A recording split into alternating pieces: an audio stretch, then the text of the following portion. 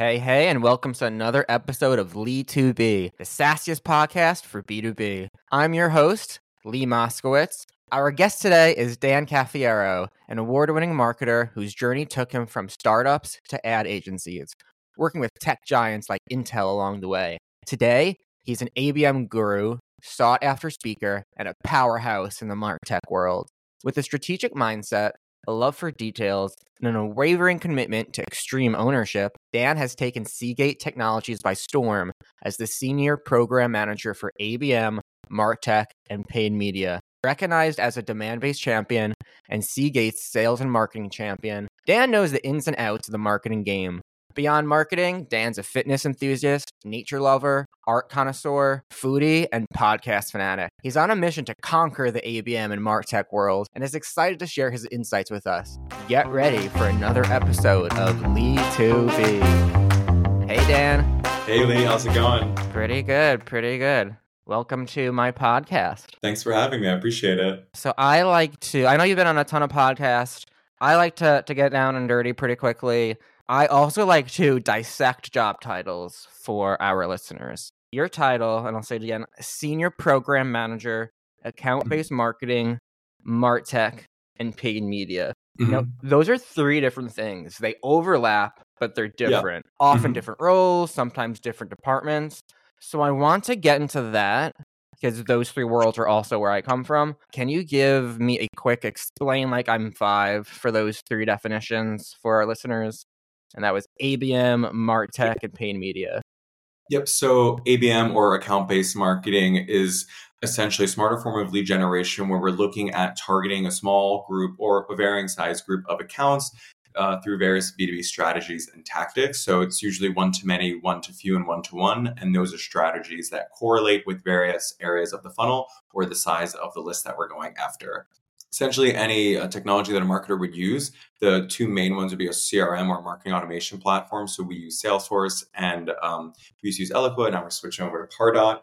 But marketing technology can vary from anything from data enrichment platforms, ABM platforms. So we use Demandbase and TechTarget.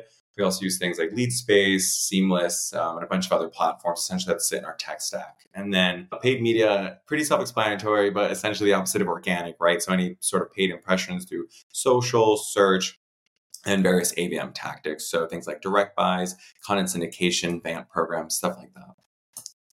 Nice. Yeah, and I also like to ask, because everybody has their own way of explaining it to people too, which is why it's important. Because yes, everyone can Google it, but only the experts can explain like I'm five. But like I mentioned, so Martech, ABM, Paid Media, those do overlap, but they sit in different areas sometimes, different roles.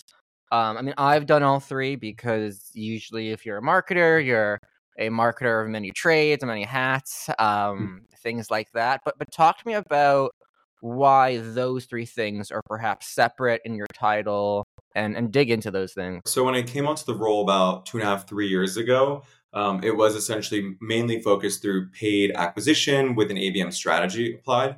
But over time, we continued to do paid activations that were ABM centric. And then also my role kind of split where it was 50% campaigns, 50% platforms. So I was executing large paid ABM campaigns, those also bringing on ABM platforms and then making those two work together. So it was a mixture of inbound and outbound, right? We wanted to create a steady stream of leads inbound that were associated with our target account list. So that's where the paid campaigns came in the ABM.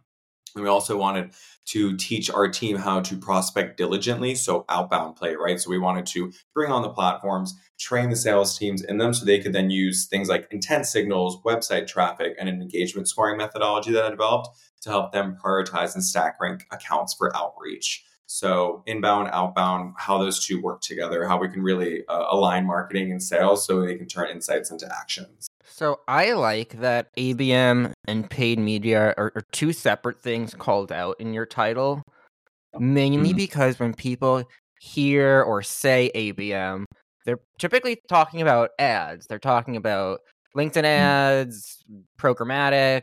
They're talking about advertising, but that's not what ABM is. So talk to us a little bit about the difference. Yes, ABM often might involve an advertising component, but tell our listeners why ABM is not ads, why they're not equivalent.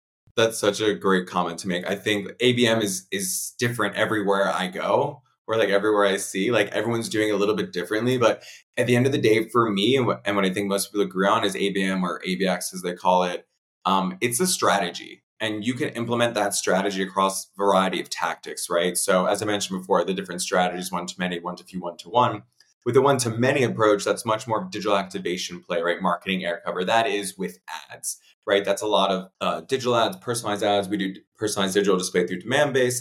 It could also be a lead gen program through content syndication or BAM, but associated with a target account list. Then as you go further down funnel, you'll see things like one-to-few or one-to-one, which could be different tactics. Again, similar strategy, but the idea is, they're still getting that marketing air cover, still getting those ads, but they're much more high priority accounts because they're lower down the funnel. So we want to push them to sales faster. So they'll get things like customized email nurtures. They'll get things like customized web pages, direct mail, invitations to events, executive outreach. So I would say that, everyone's getting the marketing air cover that is ads, but as you score higher with our engagement scoring, you get lower in the funnel, and then you get different campaigns, different messaging, different strategies, different tactics, different executions and activations. And of course, the money we're spending increases, right? Because you're lower towards the funnel, closer to conversion. Yeah, I think the real distinction here is ABM is a commitment to personalization, customization. It's a commitment to marketing, to buying committees. It's a commitment to investing in different stakeholders. It's not ads. It's not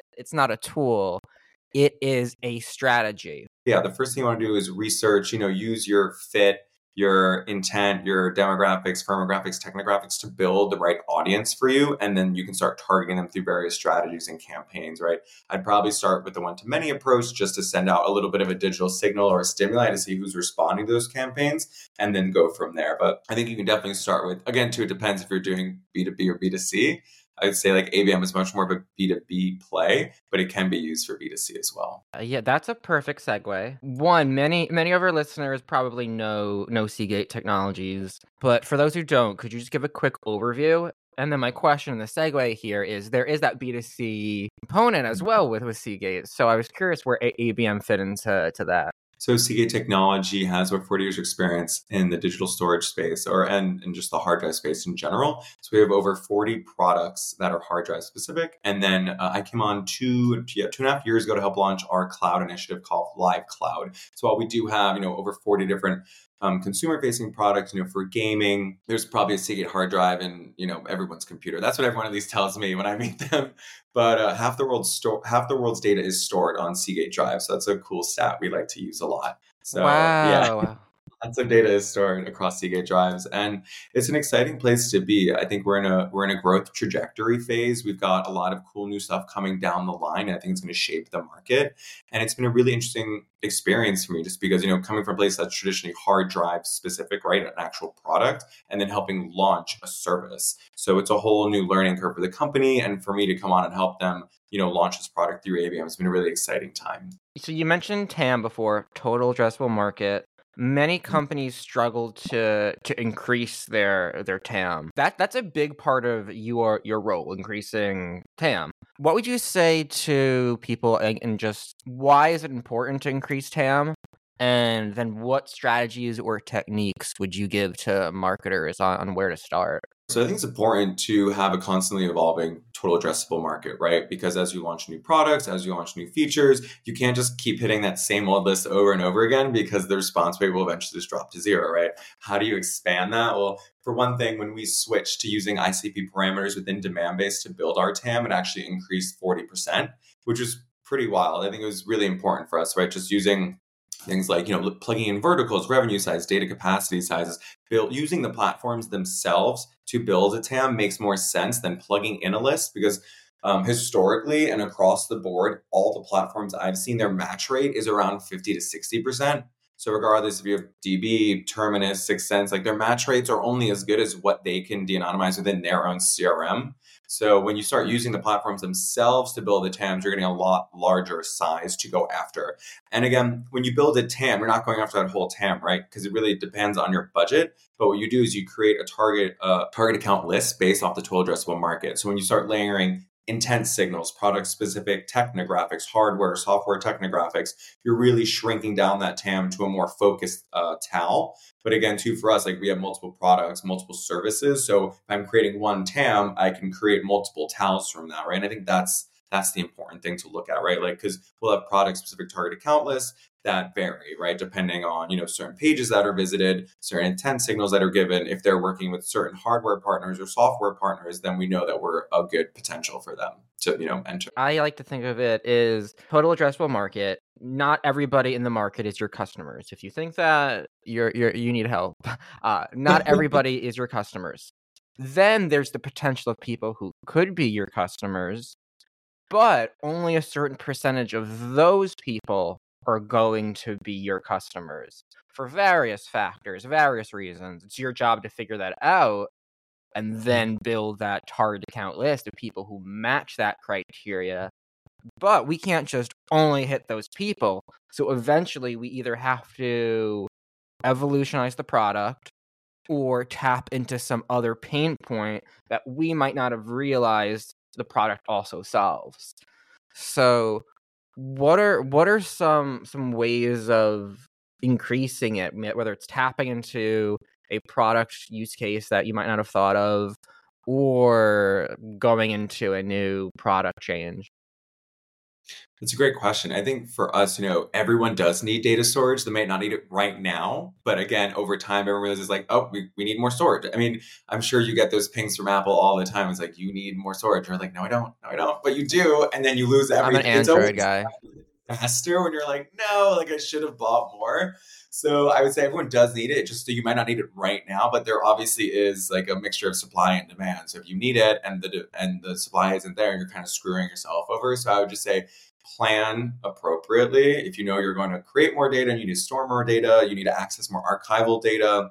It really just depends on like how you're planning the process. And for us, right, I think it can be vertical specific, and it really just depends on who's creating the most data, right? So a lot of video creates a lot of data storage. So for us looking at, media and entertainment verticals, manufacturing verticals, even education, right, as a vertical is important. So I think for us, adding more verticals, adding a different parameters can really expand that TAL. But I think too, like we're measuring that with, do we have the right messaging to address those markets before we enter them? And I think it's helpful for us because we focus a lot on horizontal use case content that just makes sense, right? So like backup and recovery, disaster relief. We have a very horizontal based messaging that goes across vertical. Because I think when you verticalize the messaging, it's kind of hard to say like, oh, because you're both in the same vertical, we're going to hit the same message. But that varies greatly, right? Depending on the size of the company and how they're set up and how they work. So I mean, the big answer, and you hit on it, is it depends. That's the answer for everything, really. It depends. And like that's kind of that's what ABM is, though. ABM is it depends, because your account-based marketing should depend on your company, your solution, and then those accounts. Obviously, you need to get that overlap, and you need to figure out who the different buying committees are. And this is my segue into talking about buying committees, because again, I'm in ABM, I'm in marketing, but buying committee might not be a term everyone's familiar with. It's not like the PTA of people just like hanging around looking to buy stuff. It refers to something. So talk to us about buying committee. Sure. So the buying committee is, I would say it's about 6 to 8 people, right? That's what we've been hearing. I think it shrinks or enlarges, depends on the size of the economy and the size of the company, right? So if you're at a startup, the buying committee, it's probably 2 to 3 people. It's probably, the co-founder and maybe their VP or their director. If you're a large company like Seagate, it's probably 6 to 8 people, right? And there are decision makers and there are influencers. There are people using the platform and there are people implementing it, but they might not be the one who have the final say, right? Or the sign off. So when you're looking at the buying committee, you're looking to influence 6 to 8 people to make a decision. And I think the best way to do that is to identify an internal champion, someone who's going to use your product, who's going to be successful with your product or service and help launch them. So what you do is you empower them and then they bring the team on, right? Because if you have a demo call with one person, not super helpful. I doubt a lot of people are going to watch that recording or get involved. But if you can get 3 to 4 people on a demo, then you've really kind of bolstered a project kickoff internally if it hasn't started already, right? Because multiple people are involved. They want to understand what the next steps are. They can see how this product or service affects them. So I would say, the buying committee is important. And we use tools like Tech Target, where we can see the entire buying committee at a company and then use click to add to export them and plug them right into our CRM. So we can export up to 10 people per company and then put them into different outreach cadences and sequences based on their title, based on their interests, based on their pain points. So that way we're hitting them with the right message at the right time to show them how our product or service works for them. And not just them, but obviously their collaborators, right? So depending on the department, if it's business, finance, if it's legal, if it's IT, right? They all need their own messaging based on their persona, based on their pain point. Yeah, a few great things you hit on. I want to get into champions, but you mentioned so there's 6 or so people in the buying committee. You have their names, email address. Say that again? I would say at large enterprises, at smaller companies, SMBs, it's probably a lot smaller just because, one person. Oh, yes. Yeah. So, but let's say we're talking enterprise here. Let's talk enterprise. There's 6 to 8 people in the decision-making process. Smaller orgs are going to be even fewer people. Is it then I am going to market to those people individually? I'm going to figure out a way to serve ads to only those people? Or is it I am going to target the general types of those people that they would be included in the marketing? So I think it's both. I think it's a 2-pronged approach, right? So with Demandbase, we can do function or title targeting. So we can title specifically certain job functions or titles or personas. And that's more, again, one-to-many approach where you're, doing the marketing air cover. But once we've done the account mapping, then we can do more one-to-few, one-to-one, right? So it's Lee Moskowitz at X company. He likes Y and Z. Let's send him a direct mailer that's focused on this messaging, or let's put him in a custom email nurture that's focused on this. We can create a custom landing page. So I think if the buying committee is unknown, then they're kind of in this like gen pop marketing campaign where you're like, all right, these personas are getting this, these titles are getting that. But once they're identified, once you're collaborating with sales and you're building that relationship and you're getting on these calls and you're listening to the recordings, you're figuring out their pain points, then you know who they are as people. And then you're doing more research, right? Oh, he has a daughter that's going to college. Maybe we'll send him something along those lines, right? Or, maybe she's interested in XYZ. Let's do something around that. So I think it's really about actively listening and then creating really customized, personalized content or tactical executions that will make them realize that you're listening, right? I think a lot of us get a lot of spam messages, but the ones that really break through are the ones that have shown that they've done the research. And even if you're not going to buy now, you always remember that, right? Like, maybe they listened to a podcast and they figured out that I like XYZ and they did something custom around that. So they're really putting in the extra effort versus just spamming me and 1,000 other people. Have you watched The Office? Are you an Office fan? I've watched it. Do you remember? I'm not a fan, but I've watched it. Okay. All right. Well, I'll talk to the audience who are our fans.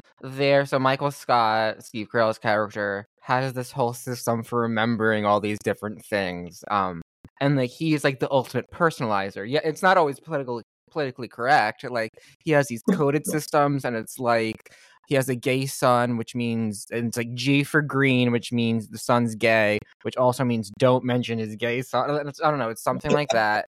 And that's what that reminds me of sometimes. But that's funny. But back to smart stuff. So we talked about champion and getting somebody on board who's not the decision maker. And that is super important because too many companies are going to be like, hey, we want meetings. That's our metric. We're only going to target to the actual people who sign the check, sign the paper. And it just doesn't work like that. You need to, and that's what ABM kind of is yes, there's the decision makers, but you have the champions, pioneers, you have the influencers. I kind of like to say, like, there's a reason toy commercials are marketed to kids and not just, their parents too. Kids aren't the ones buying them, but the kids are going to ask their parents for them. So when your users are like, hey, I need more storage now, then they go to decision makers. So I talked a bit, but you have a bunch to say on champions. So talk about that. That was a great explanation because the parents saying, what do you want for Christmas? The kid's like, well, I've seen 1,000 ads from Hasbro for this, so I want that. And that's exactly it. The decision maker, they're busy. They're not doing the research about implementation. They're not using the tool, but they want the result. So how do they get the result? maybe they get an email and they're like, ooh, this looks like a platform that can give me the result I want. You go dig into this, come back to me with a summary. Let's get on a call, only though when you've already had 1 or 2 calls and you already know out of, what the best in class is, then bring it to me. And then I make the decision. So I think you really hit the nail on the head there. That was a really good explanation. I think too many people are afraid to include non-decision makers is because it opens up their coverage. So you start paying for impressions and clicks and exposure to the non-decision makers, which again is what you want. But then some of the non-marketing people who might make decisions will say, well, we really only want to get meetings with these people. A big part of that comes into educating the rest of the stakeholders, proving that ABM success, but it's also, yes, we got the champion in. If that champion doesn't think they can be the one on that meeting, your job becomes, how can we help facilitate that user to sell it to their boss? And then we're getting to sales, but it's still a line there. That's why it's important for us. Exactly. And one thing too, I'll say, as we are tightening the belt, budget conscious, what's cool about the tools is, right, like we know that we're not selling to marketers or sellers, like salespeople, so we can deprioritize them in our campaign. So we really are focusing on the people that matter. But again, too, if you're IT and you want to, I don't think IT is going to bring sales and marketing in for a data purchase decision, but in the flip side, right? Like if you're trying to get a group together to create that water cooler moment or kick off a project, you definitely want to include the head of each department that you think it makes sense and it's relevant for. For me, like I love seeing platform usage skyrocket in our ABM platform. So we've seen year over year 200% increase. And it's, not just the marketing team, it's the sales team, it's analytics, it's like teams within marketing and sales. So there's lots of usage because there's lots of different use cases for the platform and the data. You can push into Salesforce, you can pull in data from different platforms to make it smarter. So that really excites me when you see a lot of people are using the platform that you implemented and that you're the internal champion of. Shifting gears a bit, you've spoken at events, a bunch of events. I saw recently B2B MX you spoke at, which is pretty big. That's awesome. Congrats. I saw you also lectured UC Berkeley, a few other things. What's one key message that you consistently emphasize whenever you speak about ABM? That's a great question. The one thing I always say is we cross the finish line as a team.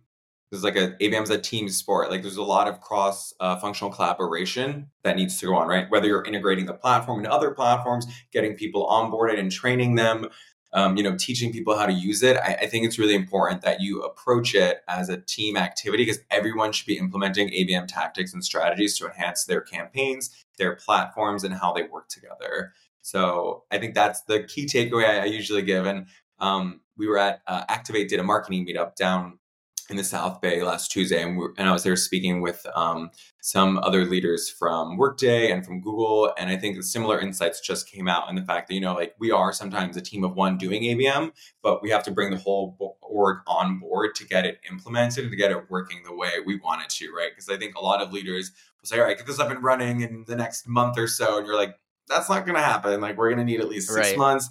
Get it set up and running to show results, especially with enterprise deals. They could take upwards of a year. So it's just like over communicate, don't over promise, be aware of shifting goals and priorities, right? Like when I started, it was like drive awareness, get MQLs. Now it's all about drive SQLs, drive pipe, accelerate revenue. Okay, that's fine. We're not going to get there overnight, but as long as we're aligned that we're going to get there in the time that we agreed and we're going to push each other, but not off a cliff, I think we're in a good space.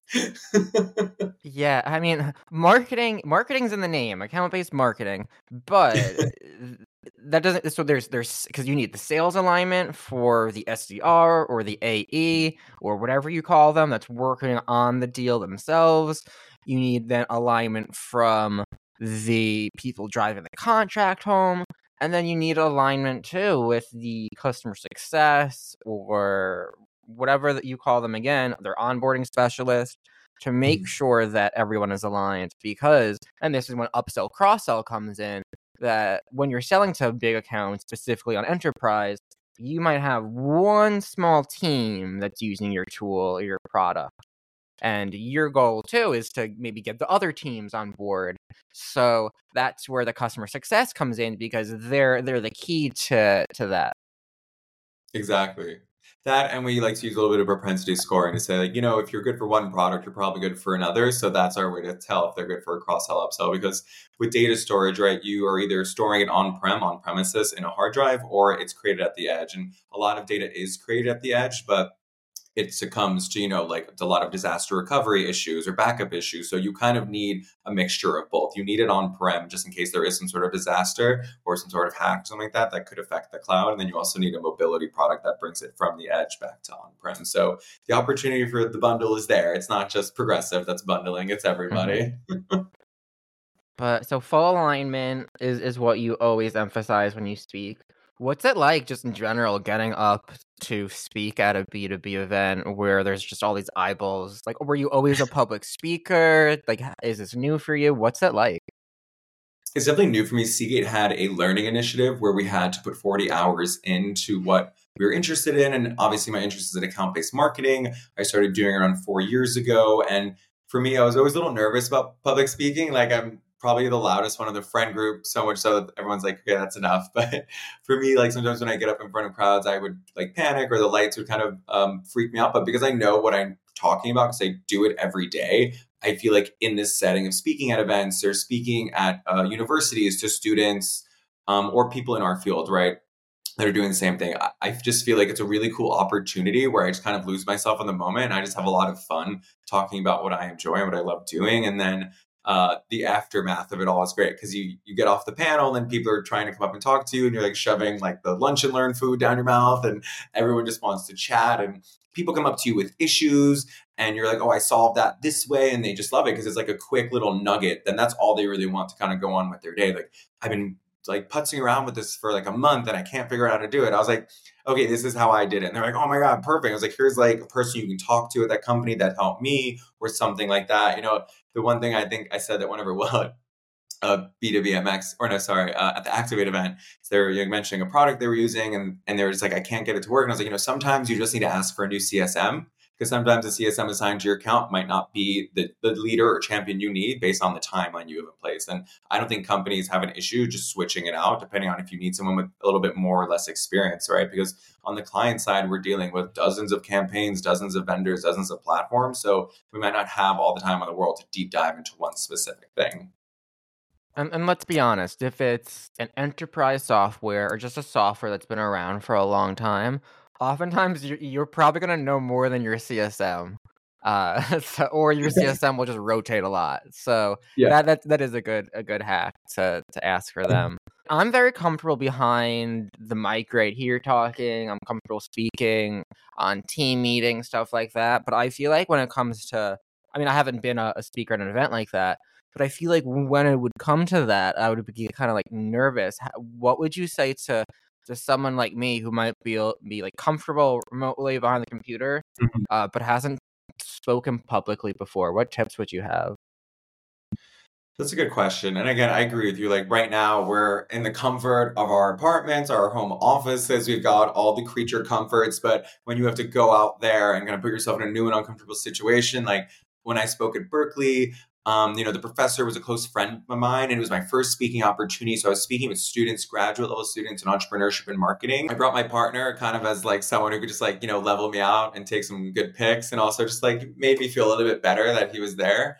And then, as I just kept doing them, I think it was a little bit different going from students to then people in our space because you're like, oh, I don't want to make a mistake or I'm here, telling people how I'm doing it. Maybe they're doing it differently. Maybe they're older, but a lot of people are pretty receptive. They're coming to these events to learn from you and from other people. So it's really just a great networking opportunity to meet people, find potential opportunities to partner going forward. And I would just say go for it. And like you make some hiccups. Yes, you can't edit it out like what we're doing now when it goes on demand. We can tweak it, we can clean it up. But people don't really remember a lot of like the smaller things. They're really just taking away those one or two nuggets of snackable information or content that they pulled from your speech. And I think a lot of people too know that it's difficult. So they're just giving you a lot of props for showing up in the first place. So I would just say don't get worried. Just put yourself out there because like the worst thing you can do is fail, but then you get up and you do it again. And I think now I've spoken at a few events and I think I just get better at every event. Like you learn things you don't want to say, things you want to focus on. And preparation is key, obviously. We're like always asking for things in advance, always having something in your back pocket in case like there's a lull in the moment or maybe just like a sip of water when you can't say anything. Yeah. Honestly, I edit very little out of this. I edit out dead space and stuff. Yeah. I should probably edit out more than I do from what I say, but I don't. But yeah, those are good tips. And I mean, I've been the person in the seat. I'm always like, I'm here to learn from you. So like, I feel like an hour ahead. It's kind of like when you go to the gym and you're like, is that person judging me? And it's like, no, everyone's just doing their own thing, like their own working out. No one's there to judge. They're there to learn. Depends on the gym you go to, but yeah, no, I agree. I see some people sometimes like Well, the right way. I'm not a trainer. I'm not going to jump in, but worried sometimes. I see whoa. things online. I'm like, it's definitely not how you do a pull That's for not. yourself. So one more question before moving to our next segment. But you use this term extreme ownership, right? hmm When I Google that, all that comes up is Navy SEALs. Jocko Now, Willing. I Yeah, it's his book. I did some research on you. I don't think you've been in the Navy, have you? No. So where does extreme ownership come from for you specifically? And then like talk about what that means.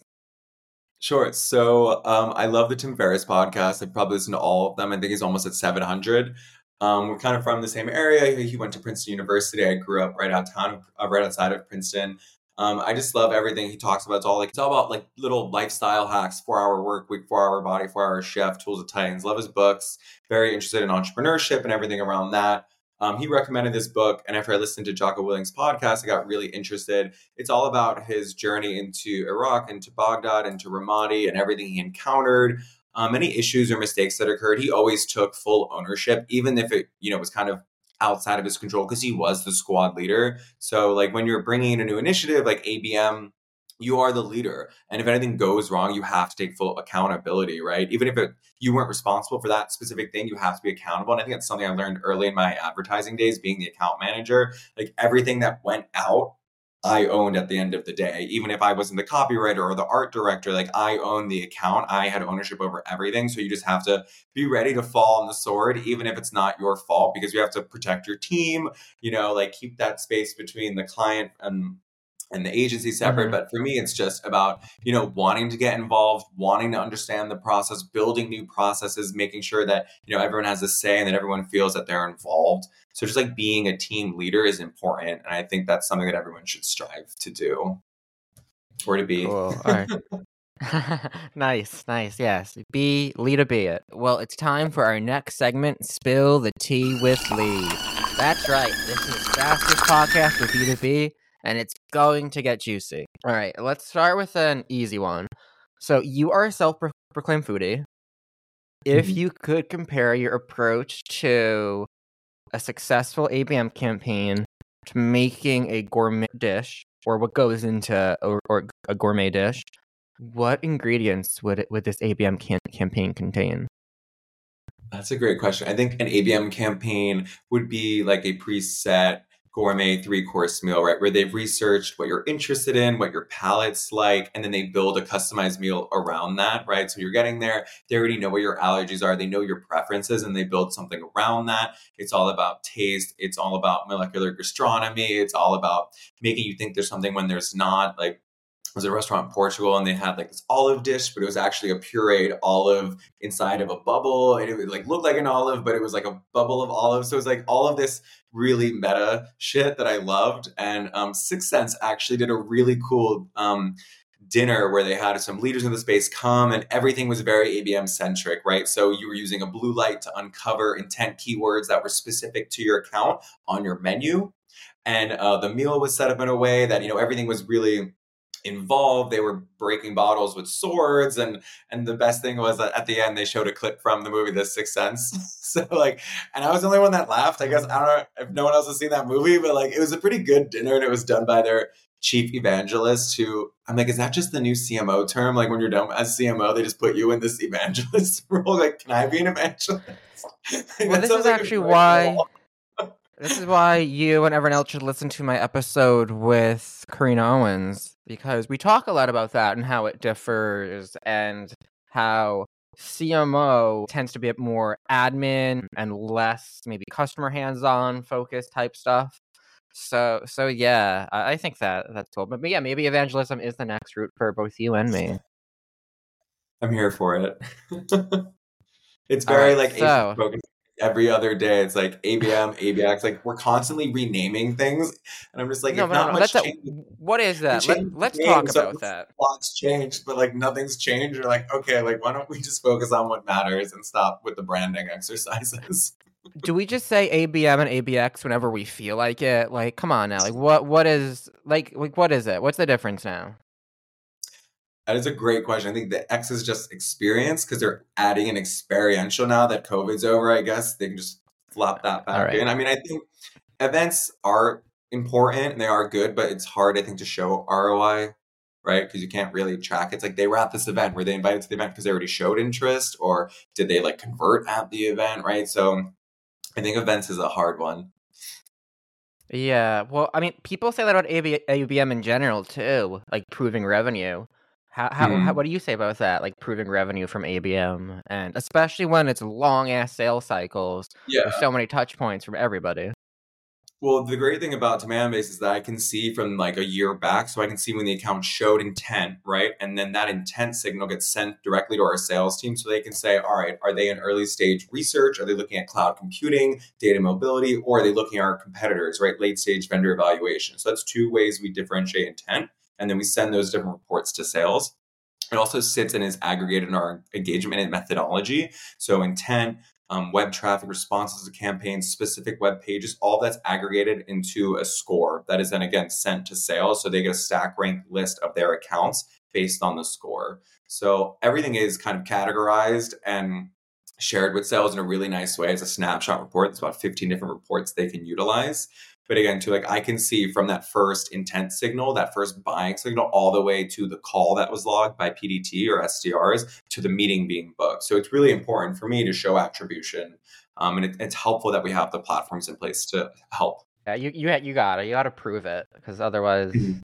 nobody Yeah. will want it. But we mentioned a bunch of tools. Let's talk tech stacks because it's Mhm. Spill the Tea with Lee, the hot takes here. If you had to pick a tool that, like, and it doesn't have to be a specific one, it could be a set of tools, but if you had to pick tools that everyone should have when they're getting started with ABM versus a tools that are nice to have, or maybe like when you're really enterprise, you should have. Yeah.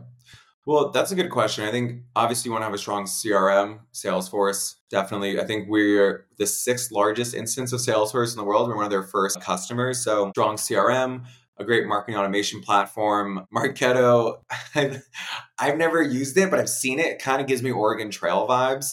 Any marketing automation platform, I think, is just kind of a little bit older, kind of difficult. You, again, need someone to manage it full time. So you need a good marketing automation platform. And then these are the two main components that you should then be plugging into your ABM platform, right? So Demandbase, Sixth Sense, Rollworks, you've got Terminus, right? Each one I feel like is good at one Mm-hmm. or two things. And then they bought another company, merged it, and they're saying, now we do ABM.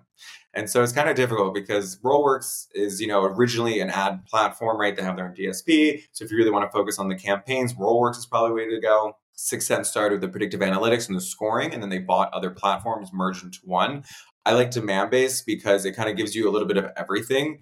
And I would say that it's nice to have because you can obviously get the additional features if you want them or kind of wait until you don't, but it also integrates well with a lot of our other tech stacks. So for example, we use Outreach, and there's a little Chrome extension widget that allows you to take top engaged contacts from Demandbase and put them right into Outreach sequences. So sales loves it because they only have to have one tab open versus 6 to 10 tabs and then all the toggling and then your head explodes. So I think less is more in terms of platforms. The easier they speak to one another, the better our lives are. And for enterprise too, it's difficult because I think there's just a lot of enterprise tech that's a little bit old and it's in its place and it's not going anywhere. And it takes a long time to onboard new tech and it takes tons of people. If it's above a certain price point, it takes even more time. If it involves, different platforms, it involves, additional layers of IT. So if you can sell in like a feature or a smaller product version of your product into an enterprise, that might work. And then you cross-sell, upsell the rest. But what I did see a lot being at smaller companies is you end up getting like a templatized out of the box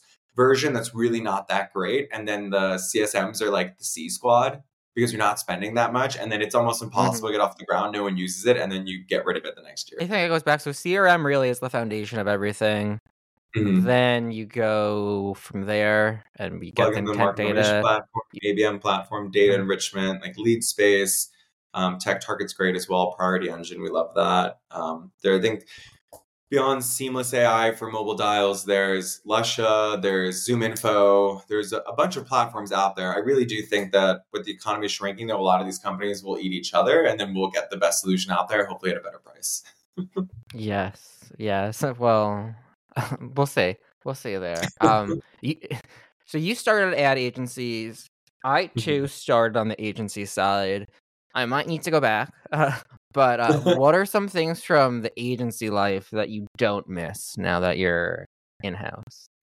Oh my God, let me go through my long list of things. Yes. The end of day requests every day. That I don't miss. Everything being on fire and urgent, even though it's not, but it is for you, and then you never hear back for like a week. The non-accountability, I feel like, of being in an agency, because everyone's just like, it just feels like it's on fire all the time, and I don't miss it. And it's hard to like feel tied to a brand that you're not really representing. Like being in-house, you feel like you're part of that brand. You want to protect that story and that narrative and help grow it. Whereas on the agency side, I was managing like 5 or 6 different accounts. It's just way too much. I feel like they just kind of overload you until you burn out, and you never really get the support you promise. So I personally can never go back to an agency. I did it for 7 years. I did it for the beginning of my career. And you can see at agencies, there's people who are entry level doing all the work. And then there's people who are senior level who are kind of managing them. There's no one in the mid level because all the mid level people are tired of the instability of the, like every December, am I going to have this job? Are we going to lose the account? The layoffs. So I think a lot of mid level people want stability and they go in house because, you get the benefits. You get that protection of a stable job. You get like a good loyal team that's not going to disappear year over year. Whereas with an agency, it's just kind of so in flux. And everyone I know still at agencies are like, are you hiring? Like, we got to get out of here. It's on fire. And I'm like, I know, like, welcome to my life. Yeah, there's always a client fire. I just don't miss billable time and having to worry about all that admin stuff because yes, and especially once you get senior there, it's like not just your hours, but you have to worry about all your direct reports hours and retainers, and it's like you're doing the campaigns, but you're also doing all this admin stuff.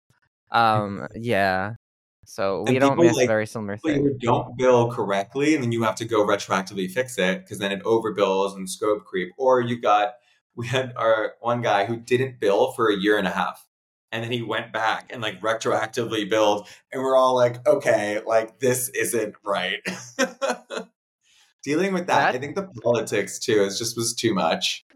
So many departments, so many different bosses, quote unquote. But like, I think to say, like, give a good thing, so I'm not just fully shading it, like agencies, you are gonna learn at agencies. No other. People say you're gonna learn so much at startups, and you do. But like a fast-paced startup, it's nothing compared to an agency, and I'm happy to say that. Like I'm gonna own that. Some people might disagree. Like it's nothing.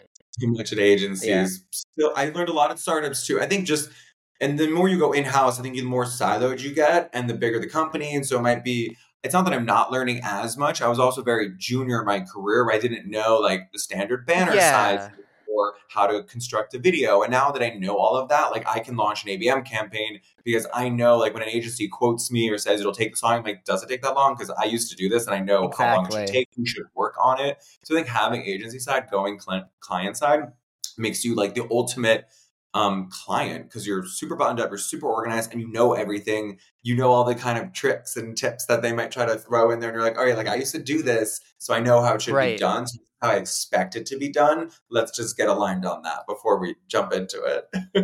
And then I can come into a startup and be like, hey, you have 4 of these agencies. You don't need any of them because I'm here now. And or it's like maybe we only really need 3 of them or 1 of them. But yeah, I mean, there's just so much you learn at agencies because you're doing the work like there is no other. You learn so much. You learn so much from startups. But again, it's like you're not doing 1 campaign. You're doing 15 campaigns, and you're getting all this data. And yeah, they're not all the same clients and not the same type of things, but you're getting data and practice at such a higher rate. Definitely. Yeah, I always like All to right. joke, you're spending the client's money and you're learning on their dime. Well, I mean, yes, but it's like it's all about iterating, and like if you don't spend, you can't learn. But That's that's true. also the advantage of hiring the senior level people who already have learned Yeah, who have the and can go experience, there. Yeah. Well, Dan, thanks so much for your time. To wrap up, what is one myth or just idea that you love debunking when it comes to ABM, Martech, paid media? What is just one of those myths that you just absolutely love debunking? I just think, like, with kind of what we mentioned before, like, it happening overnight. Like, I think that's just a little wild. I think that anything can really happen overnight. I think it takes a few months to get a platform on board. It takes a year to get it purchased and implemented, and then the training and the onboarding. So I would just say, like, slow and steady, open lines of communication. Don't expect something to happen overnight and have it be done well. Because yes, it can happen overnight, but it won't be done well. And then no one's going to be happy. So align on how long it's going to take and who needs to be involved. And the effort that it's going to take to get it to market. And you want a positive result and a positive outcome, you need to be aligned on how you're going to get there together. Yes, we live in a world of instant gratification, but that doesn't apply to real B2B success, people. Well, Dan, this has been so fun. I know people can reach out to you on LinkedIn, but are there other events you're speaking at or anything else you'd like to call out before we wrap? Yeah, I would say for now, just LinkedIn's the best way to reach me. Always down to meet in person. I'm in the Bay, so just feel free to reach out and set up a time. Awesome. Well, thank you, Dan, and thank you everyone for listening. I will see you next time on Lee2B, the sassiest podcast for B2B.